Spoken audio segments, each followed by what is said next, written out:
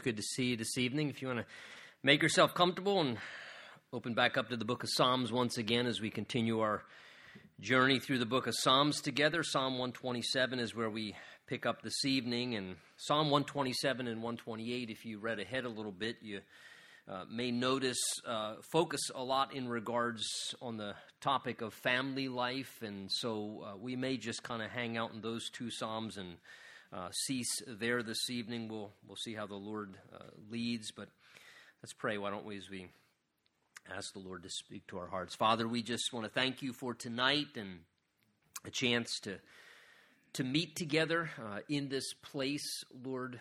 As always, we recognize there's a whole lot of things in this world, Lord, that we could be doing on a weekday evening. Lord, things that we could be sitting at home watching or outside doing in this warm weather, and yet, Lord, by your grace and your Spirit, you've drawn us to the house of the Lord, and we believe that, Lord, there is something valuable and beneficial that you have in store for us tonight. We know there's no better thing we could be doing, Lord, than spending time together with you and in the Word of God, worshiping you and being with the people of God. So, Lord, meet us here, would you, in a special way. We know that you're among us. We just ask that you would prepare us, strengthen us physically, Lord. Help us to be ready and receptive spiritually. And as always, we ask that it would be your Spirit who would just speak to our hearts tonight as we open the Word of God, that you would convey things that we each need to hear that would help us to know your truth and what's best for your will and purpose for our lives as people. So bless your word, and we ask this together in Jesus' name. And everyone said, amen, amen. All right, Psalm 127, where we pick up, as we mentioned a few studies ago, has us in this section from Psalm 120 through Psalm 134, these songs of ascent. And as we have mentioned, these section of Psalms, a lot of them very short and concise, are basically songs that were utilized as the children of Israel would make their pilgrimage up to Jerusalem from wherever they lived among the territory of Israel. They would go to the capital city, Jerusalem, at least 3 times a year. As we've said before, there were other feast day celebrations and religious holidays that they would gather together. But 3 were required, were mandatory if you were a Jewish male 20 years old and above. It was expected and required whether you came alone as a representative of your household. And understand, in that day, typically by the age of 20, you were married and had a household. I know it's very countercultural to how things have kind of migrated in our modern culture. But that was very typical. In fact, some commentators you read say that those in the ancient culture, that when a man was 20 years old and had not yet claimed a spouse and began a married life, it was perceived as peculiar. Why that wouldn't happen yet. So by that stage of 20, it was perceived at least you were a responsible, accountable adult male, and God expected you to be there worshiping him and attending in Jerusalem. And many times, not just would the males go, they were required, and I think that's a great picture there, that God requires more of us as males and spiritual leaders in our homes. But many times the whole family would make the pilgrimage. So the wives and the children would make the pilgrimage together with the husband and the father. And from wherever they were in Israel, they would gather there in Jerusalem to celebrate at least 3 times mandatorily Passover, Pentecost, and Tabernacles. Those week-long religious holiday celebrations. They would cease from work for the week. They'd go to Jerusalem. They'd spend time worshiping God and reflecting upon what those feast celebrations represented.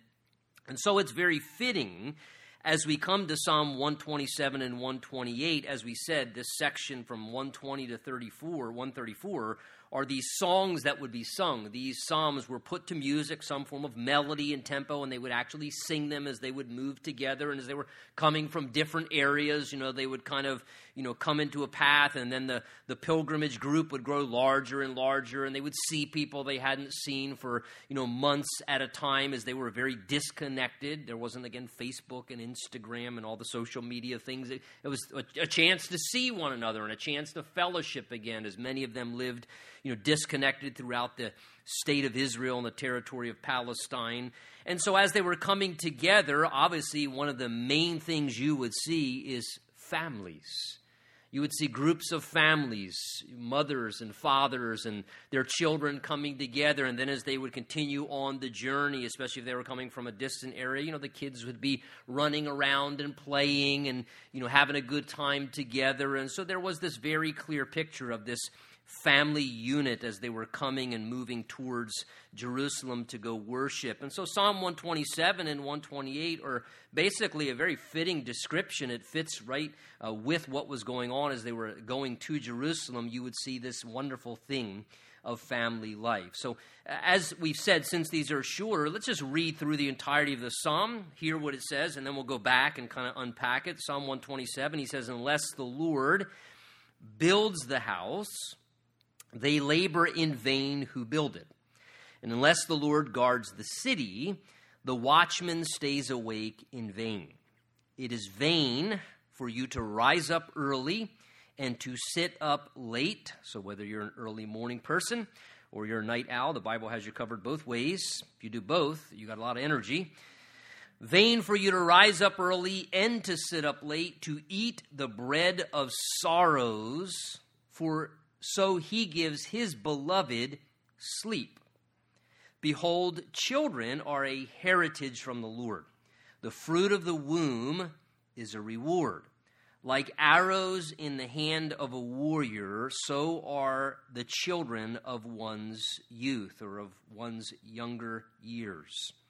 "Happy is the man who has his quiver full of them.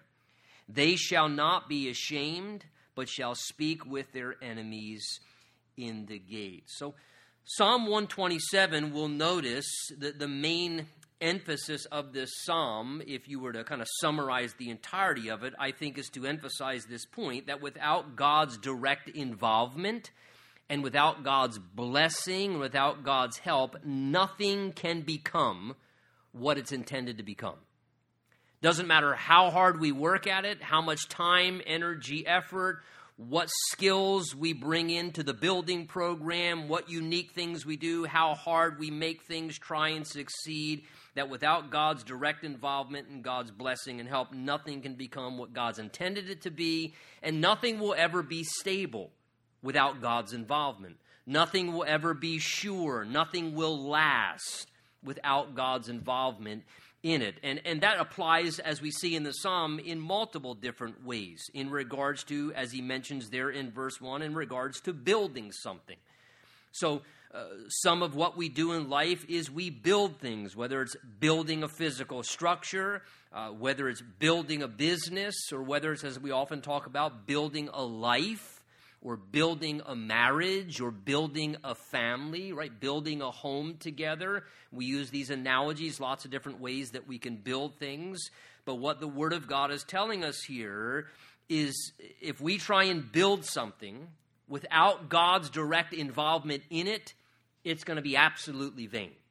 If we don't build it on the right foundation, which is God and the things of God, and what the Word of God gives us parameters for that, if we don't build it with God's blessing upon what we're building, if we don't build it with God's help being a part of the process, then nothing we build will ever become what God intends for it to become.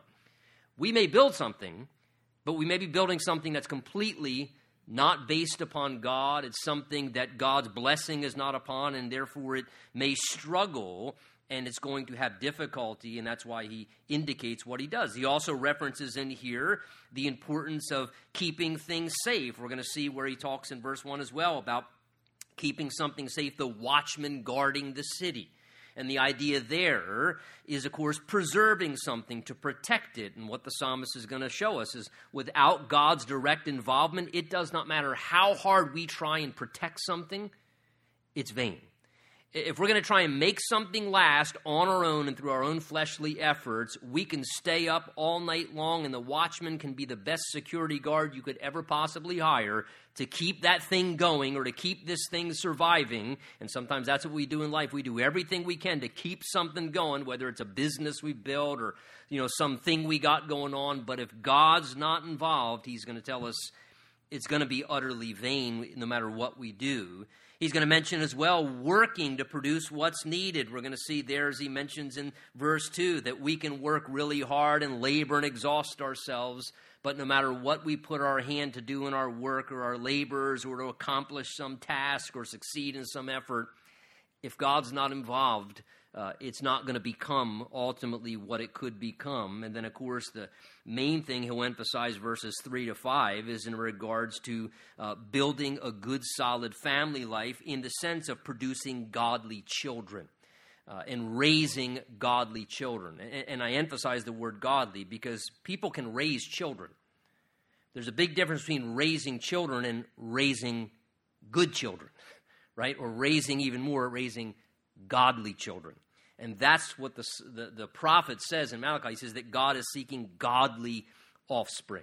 Even it's one of the reasons God says that he hates divorce, because he's seeking a godly seed. He wants godly offspring.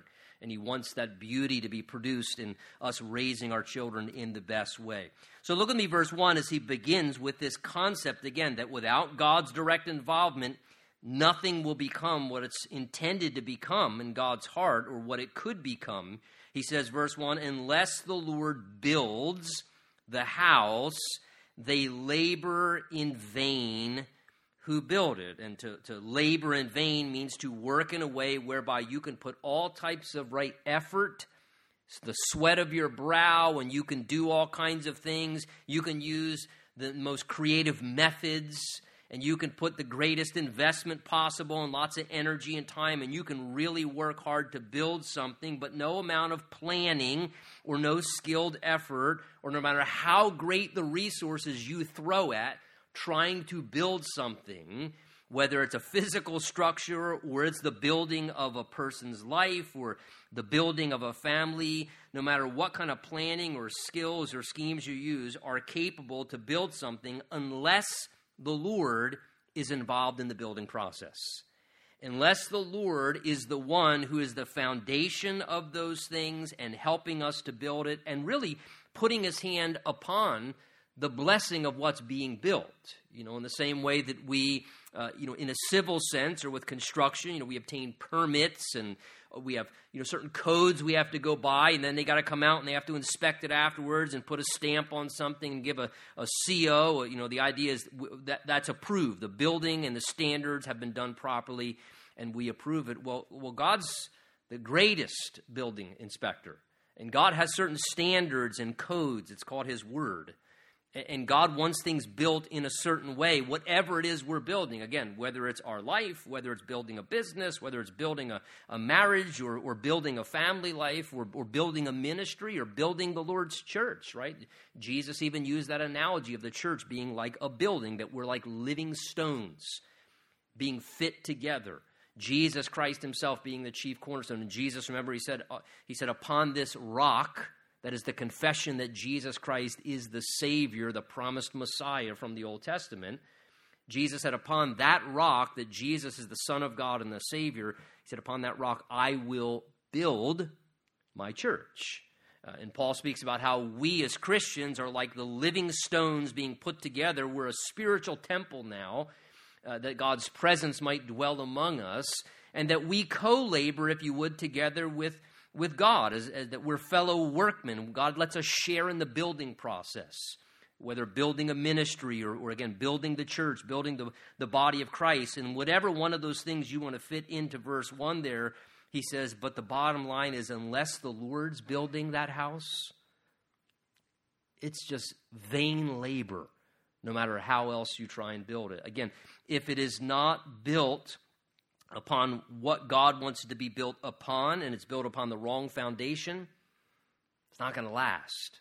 It's not going to work. Remember, Jesus said at the end of Matthew chapter 7, those who hear my sayings and do them, I'll liken him to like a wise man who built upon the solid rock foundation, and the wind and the waves and the storm beat against that house, but it didn't fall because it was built on a good solid rock foundation. It was built on the right foundation. And Jesus said, but the foolish man, who's like one who builds on the sand, is the one who hears these sayings of mine. In other words, they heard all the same sermons.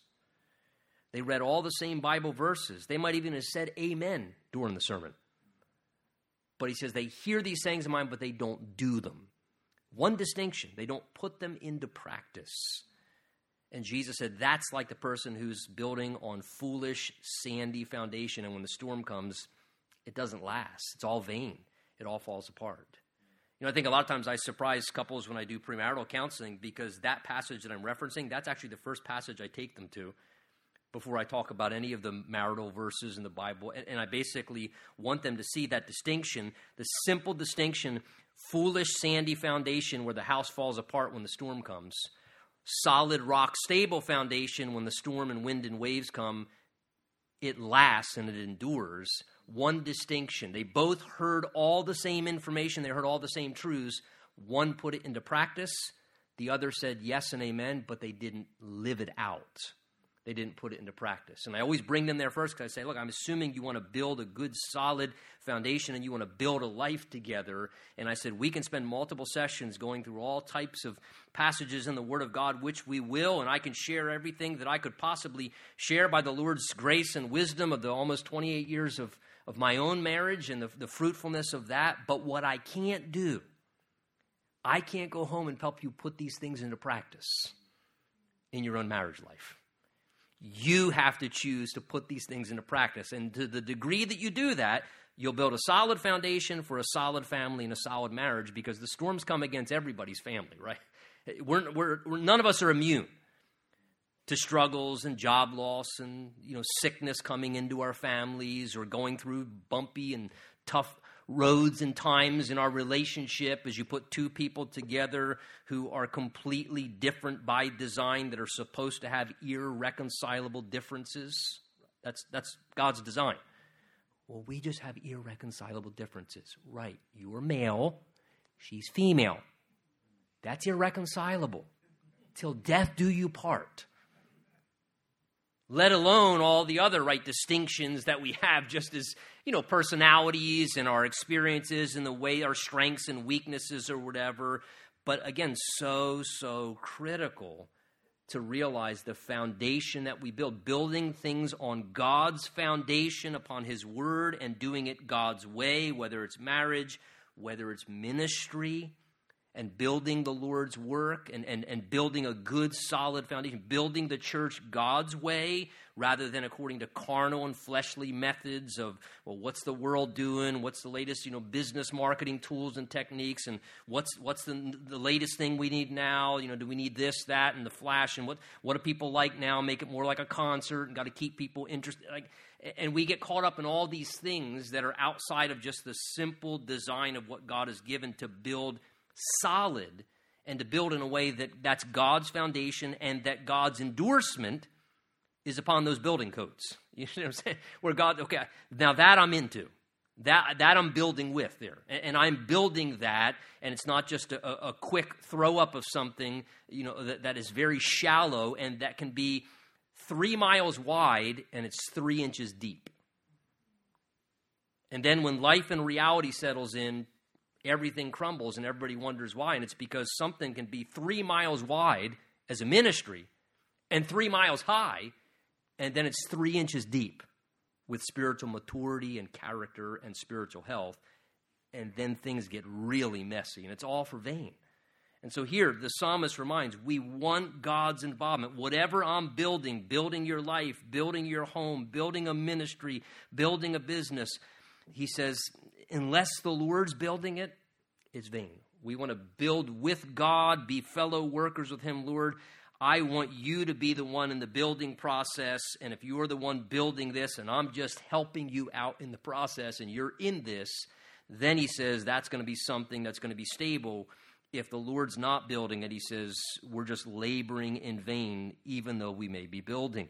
He says, the second part of verse 1, and unless the Lord guards the city, now he's talking about preserving something.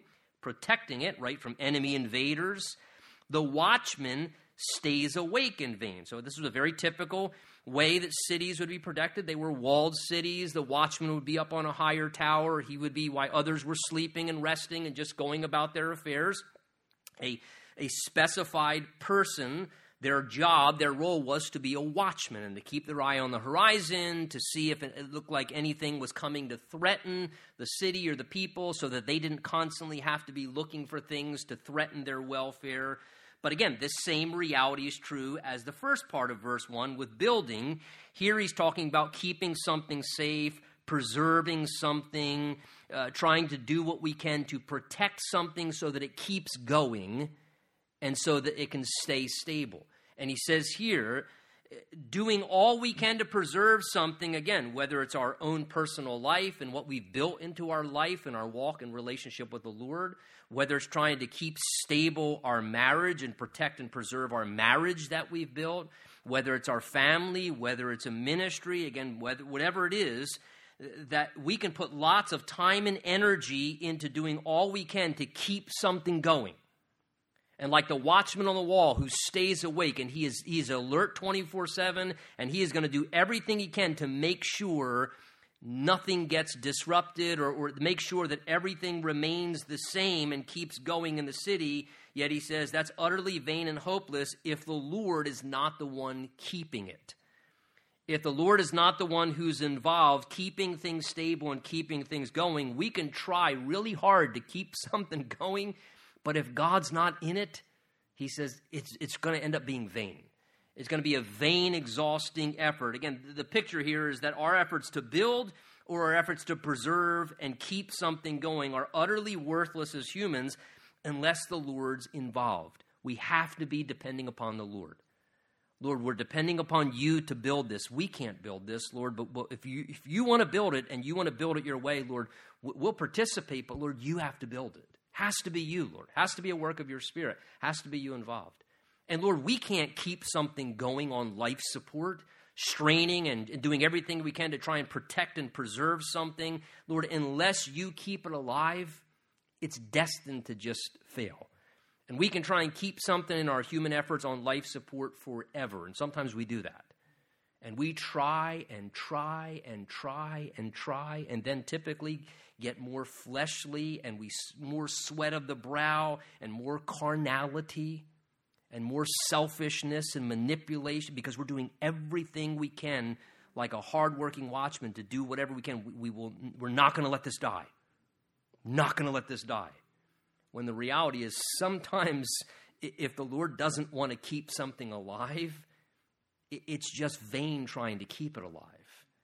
Unless the Lord keeps something alive, it's not going to stay alive. And what we need to do is step back and say, Lord, we're completely dependent upon you to keep this alive. Lord, we're depending upon you to protect our marriage and keep it alive. Lord, we're dependent upon you and trusting you to protect us from the evil one, from the devil's attacks, bringing in disruption and harming us. And we have to trust him for our protection. And so he says this is important, that God would be involved, keeping things stable and guarding us like that watchman, he says. In verse 2, he then goes on to say, and it's vain also for you and I to rise up early and to sit up late. Now, again, the Bible's not endorsing laziness here. Oh, well, great. I'm glad it says that. So that means I don't have to get up early. The book of Proverbs clearly teaches diligence, right? Teaches that we should be diligent, that we shouldn't be slothful. The Bible even says that the person who's lazy or slothful in spirit is a brother to someone who's a destroyer. That's how God compares laziness.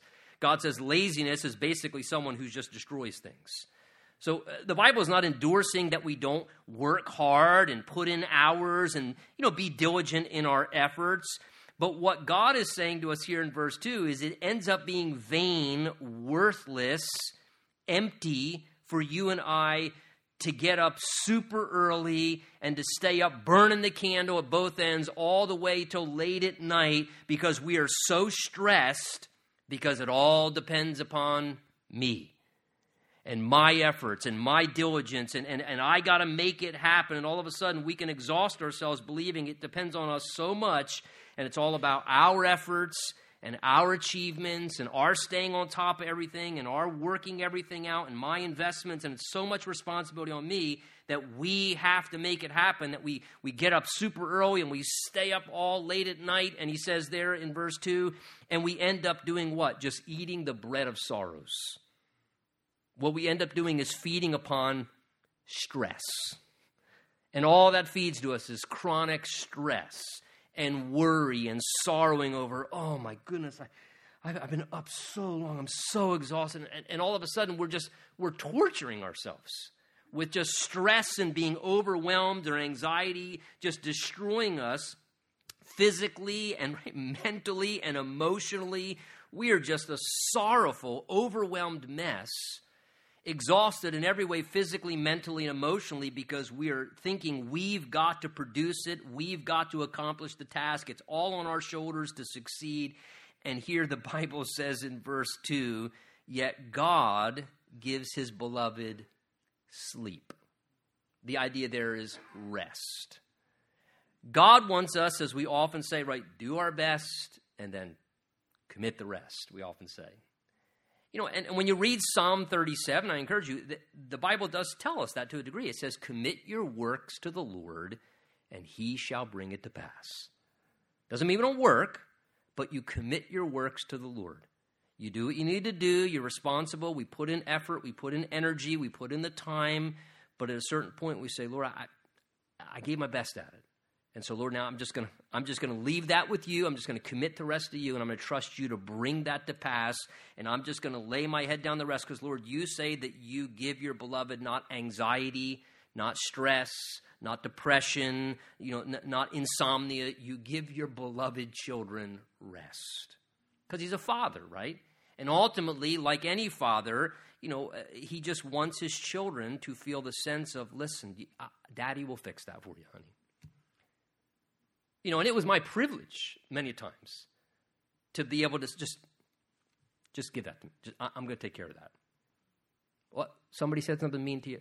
I'll write that text back for you. There you go. It was your sister? Oh, actually, well, that's a group text now, honey. We're just, But, it's a privilege of a father to I don't want you to stay up all night stressed and worried. You just rest.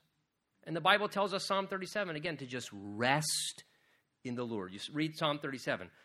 Trust, delight, commit, rest. And that's what God wants us to do. Do our best, just commit it to God, rest in his love, trust his faithfulness.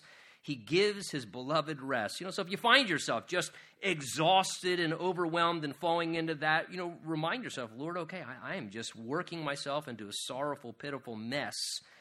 But Lord, you say you give me sleep. And Lord, so please, would you just put me to sleep? I love the book of Genesis because it literally says that God put Adam into a deep sleep, took out his rib, and fashioned Eve. And I think God honestly should do that to every single person, my personal conviction. That's what God should do with single people, particularly single men.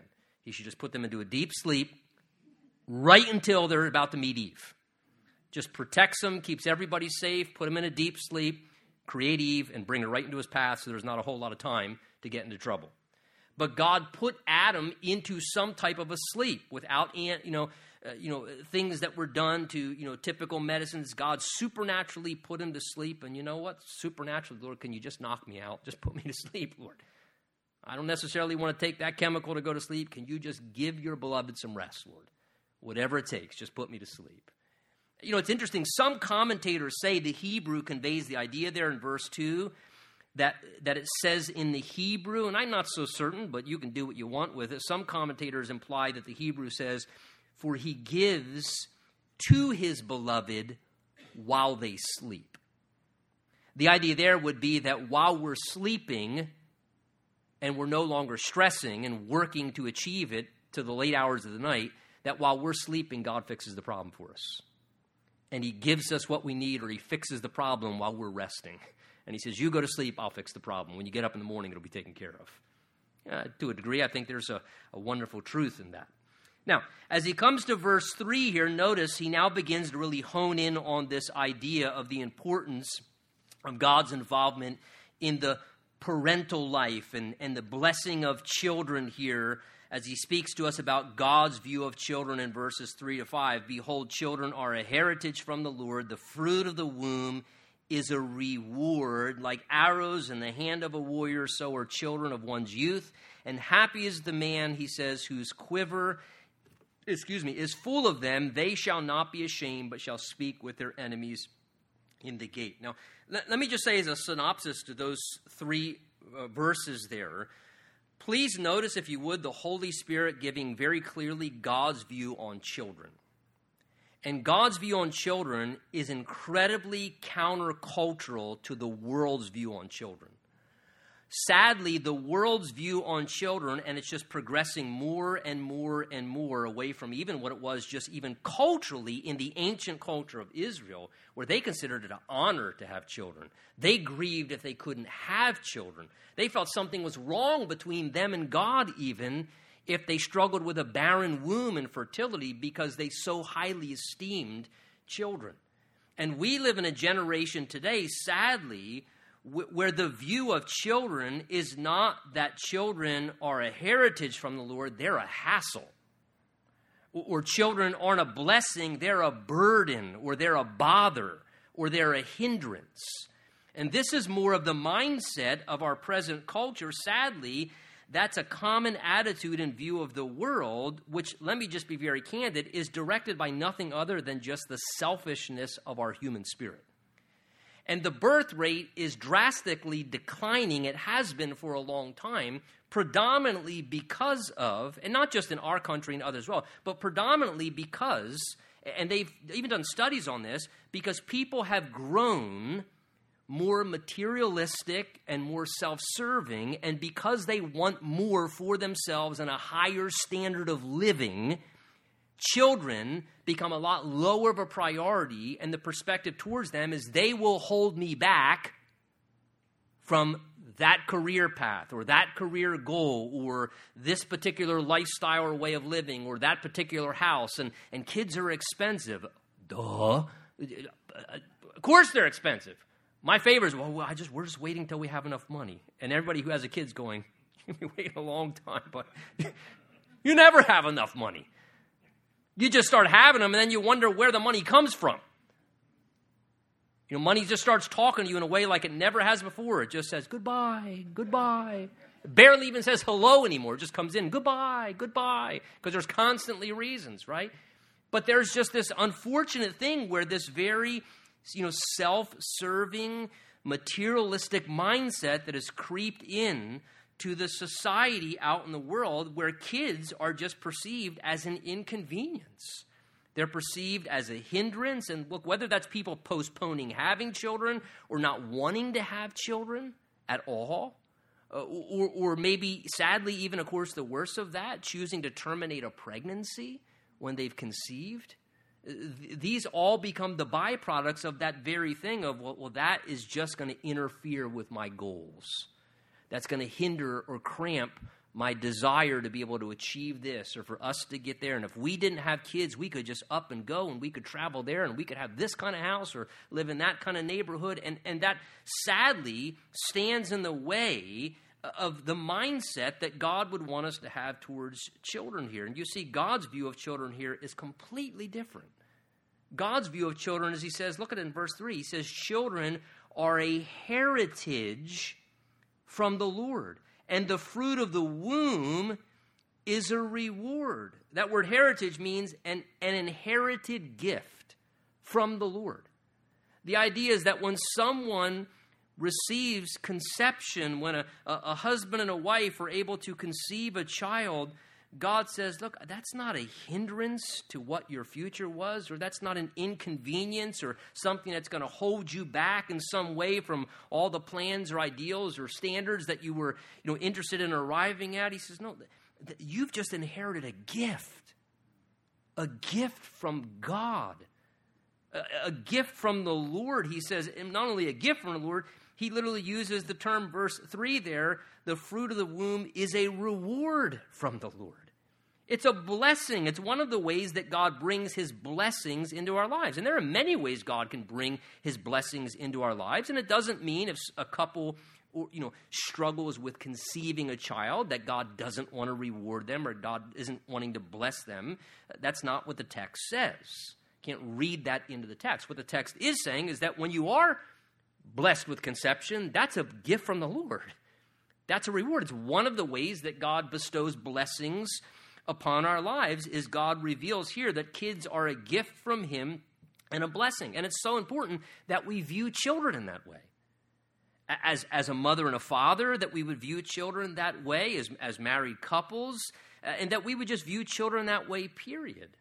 Whether it's the children that we have access to minister to, whether children or, again, our grandchildren or kids in the children's ministry, that we realize these are a gift from you, God. You've given these children to us as a blessing from you. And notice the important thing to recognize there in verse 3 regarding children is very clearly God says they're not just a blessing and a gift from him, but very clearly he's also telling us here that they're a stewardship. Because you see what he says there? He says, these children are a heritage from the Lord. They're given from the Lord. The idea is they're technically not our children. They're God's children, right? The Bible says that the Lord is the one who opens the womb and grants conception. So any child is a gift from the Lord. That also means that they have been deposited to us as a stewardship, and God has entrusted us with that child's life. And God has said, look, I knit this child together in the womb, and I knew that you would be the absolute best set of parents to take care of this child. And so I'm entrusting this child to you as a stewardship. And God holds us accountable for that stewardship. The effort we put into that, how we handle that responsibility. But he wants us, again, and that's the basis right there. We have to begin with that basis of recognizing that our children are a stewardship. And when we see our children that way, that they're a blessing, they're a gift, and that they're a stewardship, boy, that takes parenting ministry to a whole nother level. To a whole nother level. I remember years ago when we were back at pastoring Calvary Chapel of York, and I was in the girls' Christian school one time, and I went in, and I forget how the conversation arose, but one of the staff members said, hey, I just want to let you know, you could just really tell that you and your wife have done a very good job with your kids. And I looked at her, and I got a little choked up, and I said, you know what? I said, I can be, and I just may be, an absolute failure at everything else that I do in my life. But I said, the most important ministry to me is my wife and my children, and that is the highest compliment you could ever pay me. Because my kids are an entrusted stewardship, and they are something that I'm going to answer to God for, that I'm going to give account to God for. And any parent must need to recognize that, because that makes the parenting process way different too. When they said, well, listen. You're on loan.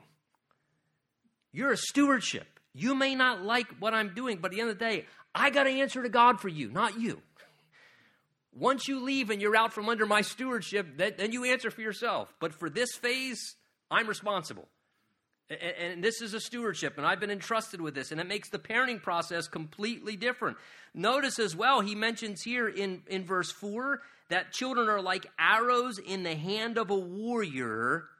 So are children of one's youth. The idea is of one's youth. The idea is in one's younger years.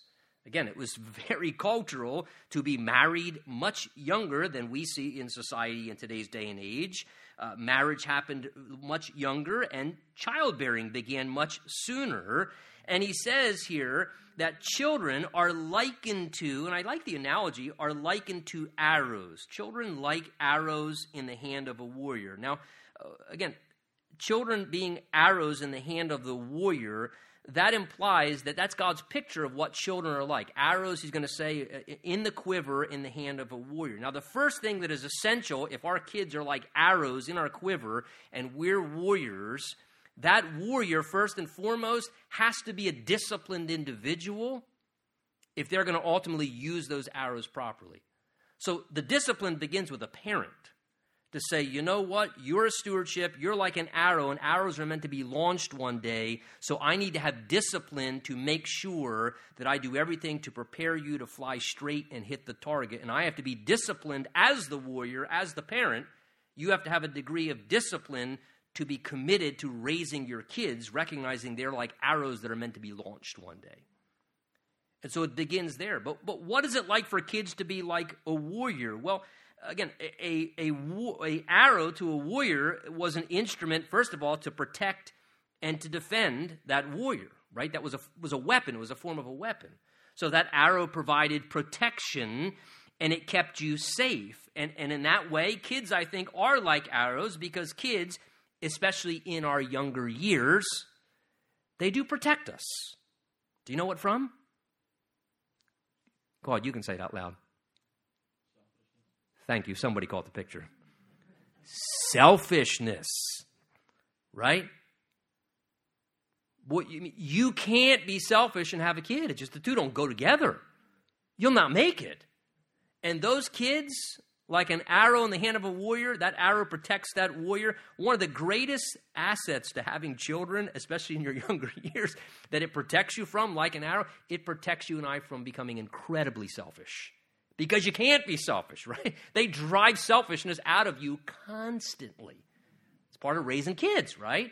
But it's a good thing because it helps us to mature in our character and to develop in that way. So in that sense, they protect us. They contribute to that process of driving selfishness out of us.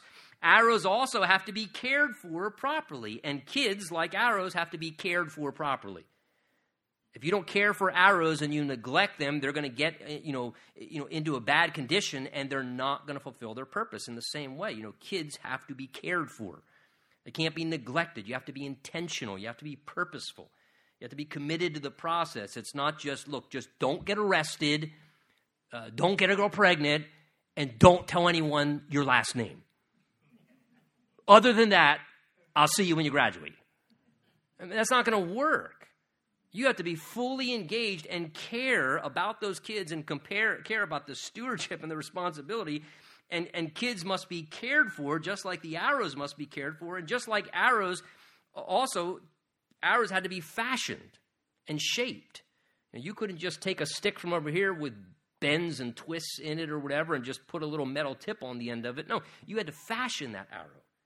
You had to make it straight, and you had to work with it and groom it and do things to fashion it and to mold it so that it was straight and prepared to accomplish its intended function to the greatest degree. And same thing with kids. Kids, like arrows, have to be fashioned. Again, good kids don't just happen automatically. It just doesn't happen that way. They have to be fashioned and shaped, and there needs to be a commitment and an intentional effort made into that. There must be that, intentional. Good parenting is not for lazy people, right? We all know that. Again, you can raise kids, but to raise good kids, it's a lot of work, isn't it? Can somebody at least say amen to that?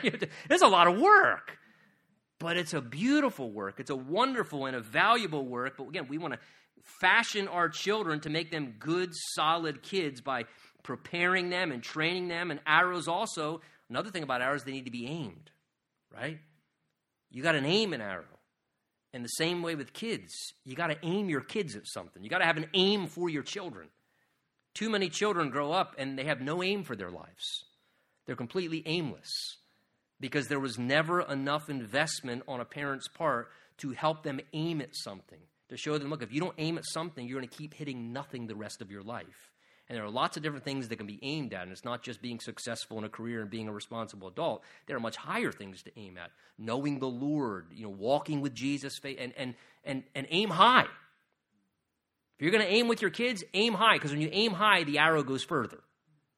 If you aim low, that's going to happen more frequently. Aim really high. But give your kids an aim. Aim on them and let them see what you're after. Because as I said earlier, the intended purpose of an arrow ultimately is not to stay in the quiver forever, but it's to be what? It's to be launched. That's the whole goal. We're preparing them, fashioning them, aiming them, doing everything we can because we realize one day you are going to be launched. That's my job, to release you one day. I don't want you in my quiver forever. I love you, but I want your mom back someday soon. And I'm getting around to that again. I cry like a baby at the wedding, but I realize that's the whole goal. Because there starts to come, and the interesting thing is, when is there the most tension on the bow? Right before the arrow is what? Released. And boy, is it not true that right before, I have two that are married and one's 6 months away, our last one from getting ready to get married. Right before you're getting ready to release that arrow, that's when there's the most tension because something's about to happen, right? They're becoming more independent, and there's the indication it's time for them to launch. But hopefully, if we fashion them straight and we've given them an aim and we've fixed on a target, they're going to launch and they're going to fly straight and they're going to hit the target, right? That's what we want. That's what our ultimate goal is with them. And to let them understand that's the process as we're raising them. Again, because arrows also are like an extension of a warrior, and our kids become an extension of us. And the blessing is we raise them right, and then we launch them and release them, and we can accomplish things, even through our children's life, that maybe we couldn't accomplish by raising them right and preparing them. We send them out, and they impact the world and do things, and they're an extension of you and I. And they can be a great blessing in that way, and we can step back with pride and watch what they're doing in a beautiful way. And that's why he concludes in verse 5 of the psalm by saying, "And happy is the man who has his quiver full of them." Again, it's full of children. What's that mean? Happy is the man who's... How do you know when your quiver's full? Well, one commentator just said when you start to fully quiver. So that your number may be different depending upon the size of your arrows, how much ruckus they cause in your quiver. I'm starting to fully quiver. I'm full here. You can take that and interpret that to your birth control ideas accordingly. But the idea there, happy is the man. Again, kids bring great blessing into our lives, right? I mean, the joy of raising children. There's no joy that can replace that. There's nothing that can bring more genuine happiness into our lives than raising our kids and enjoying them. And he says, they shall not be ashamed, but shall speak with their enemies in the gate. And again, the idea is there are kids going down to the gate. Remember, the gate of the city was the place of honor where business was done and where warfare was determined and so on and so forth. So the idea there is our children going out and they're speaking not just in the gate, handling honorable responsibilities, but look what he says, they're speaking with enemies. The idea is they become effective. They become blessings. And that's the goal of parents, that we want to launch kids out into the world that are a blessing on society. We want to release blessings into the society and not burdens into society. And parents determine that according to that stewardship and that use in that way. Psalm 128, let's quickly look through this. It's a short psalm. He says, "Blessed is everyone who fears the Lord." Again, the idea there is to deeply reverence. You have a strong respect for God. You reverence God because you know to live outside of God's design is not good. So he says, blessed is going to be the life of every man who fears the Lord and who, notice, walks in his ways. So the one who walks in God's ways, the one who respects God and is afraid of what will happen to their life if they live outside of honoring God and living outside of God's ways, he says that person's going to experience a blessed life. I want a blessed life, don't you? I'd much rather have a blessed life than a cursed life. If I'm going to pick, I don't want to bring curses upon my life. I want to bring blessings into my life. And he says, well, there's a blessing to everyone who fears the Lord and who walks in his ways. And then he begins to speak of some of those blessings here in the psalm briefly. He says, verse 2, "When you eat the labor of your hands, you shall be happy, and it shall be well with you." So one of the blessings of fearing the Lord and walking in his ways, notice, is being able to find fulfillment in just being a productive, hardworking, self-sustaining individual. He says right there, when you are able to eat the labor, your own work and labor, you eat to supply your own need, eat the labor of your own hands, he says, you'll find happiness and it's going to be well with you. And again, the person who fears the Lord and walks in his ways says, you know what? I don't want to just be a consumer. My parents launched me different than that. I want to be a contributor. And I want to be someone who's constructive and productive. And so whatever I got to do to labor with my own hands to put a meal on the table in front of me. And he says, there's something that's a blessing about just eating what your own hands have provided and that you've worked for in a way where you're just happy and it's well with me. I'm happy. This is nice. I worked hard all day and I bought this food and I'm going to eat this food because I worked hard for this food. And isn't it true if we just really step back from all the marketing of the world that the most enjoyable things of life truly are just the ordinary things of everyday life? Good family, enjoying our relationship that we have with our spouse, with our kids, and the blessing and the privilege to be a parent, and just having the opportunity to work, to do something constructive, to have a degree of hey, I worked, I labored, I earned some income, I eked a little bit, and I got a food on my table now, and man, this is pretty good. Yeah, this meal tastes great. I earned this meal. I worked for this. And get just the simple, ordinary things of life. It's amazing how those could be some of the greatest blessings and enjoyments that we have in our lives, rather than looking for other ways to eat the labor of someone else's hands. No, eat the labor of your own hands, and you'll find happiness in that. And it'll be well with you. It'll be a good life. He says, verse 3, back to the family again, your wife shall be like a fruitful vine in the heart of your house, your children like olive plants around your table. And then he says, once again, verse 4, behold, thus shall the man be blessed in this way who fears the Lord. So again, what's part of a blessed life look like? He mentioned as well, verse 3, a beautiful, healthy relationship with your spouse, with your wife, her becoming like a vine and the very heart of your house, and your children sitting around your little table where you're eating your meal there, where you brought home the food from what you labored for. They're sitting around your table like little olive plants.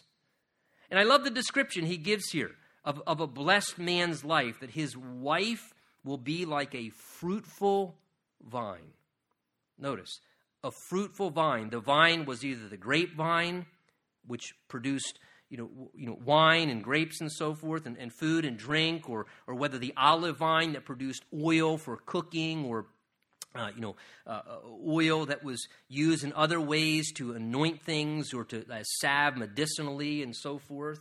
And he says the wife of a blessed man becomes like a fruitful vine, not a dried up vine, not a shriveled vine. Because when a man is fearing the Lord and walking in the ways of the Lord, he's going to end up having a wife that becomes like this pleasant, fruitful vine. And I love how he uses the language there, verse 3, in the very heart of your house. The wife becomes like a fruitful vine, a fruitful, productive vine, sending forth blessing into the home, and she becomes that in the very heart of your house. I am a firm believer that though I clearly know and operate in such a way according to God's word, that my responsibility is to be the head of my marriage and of my home, I don't doubt the slightest bit that I know that my wife is the heart of our home. And she brings the heart and the love and the caring and all the things that go together with making a house a home. And she brings the heart to our home by who she is and by the heart she has for our home, for our marriage, for our children, for creating a beautiful, wonderful, fruitful home life. And what a wonderful blessing it is to have a wife who's just like the very heart of your home, like a fruitful vine, just filling the home with the very heart there in the house in this beautiful way. And he says, and your children sitting around like olive plants, again, like productive olive plants all around your table. And again, this is the man who's blessed, he says. This is the man who's blessed. That's a tremendous truth, because the reality is this. Listen, you don't need $1 million to be happy. I have a wife. I raised 3 children. 2 are married. 1's getting married in 6 months. I've been a very wealthy man. I've been a very, very wealthy man. And wealth is measured in much different ways than the way the world wants to convey what wealth is.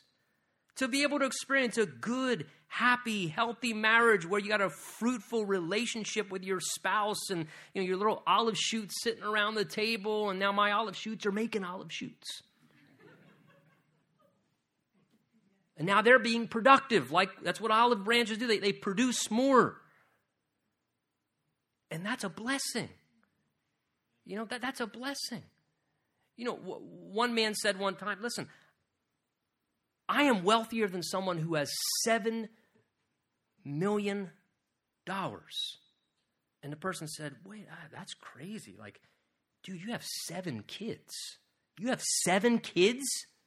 And you're telling me you're wealthier than some guy that's got $7 million? And he said, yeah, because the guy who has $7 million wants 8. I'm blessed. I'm blessed.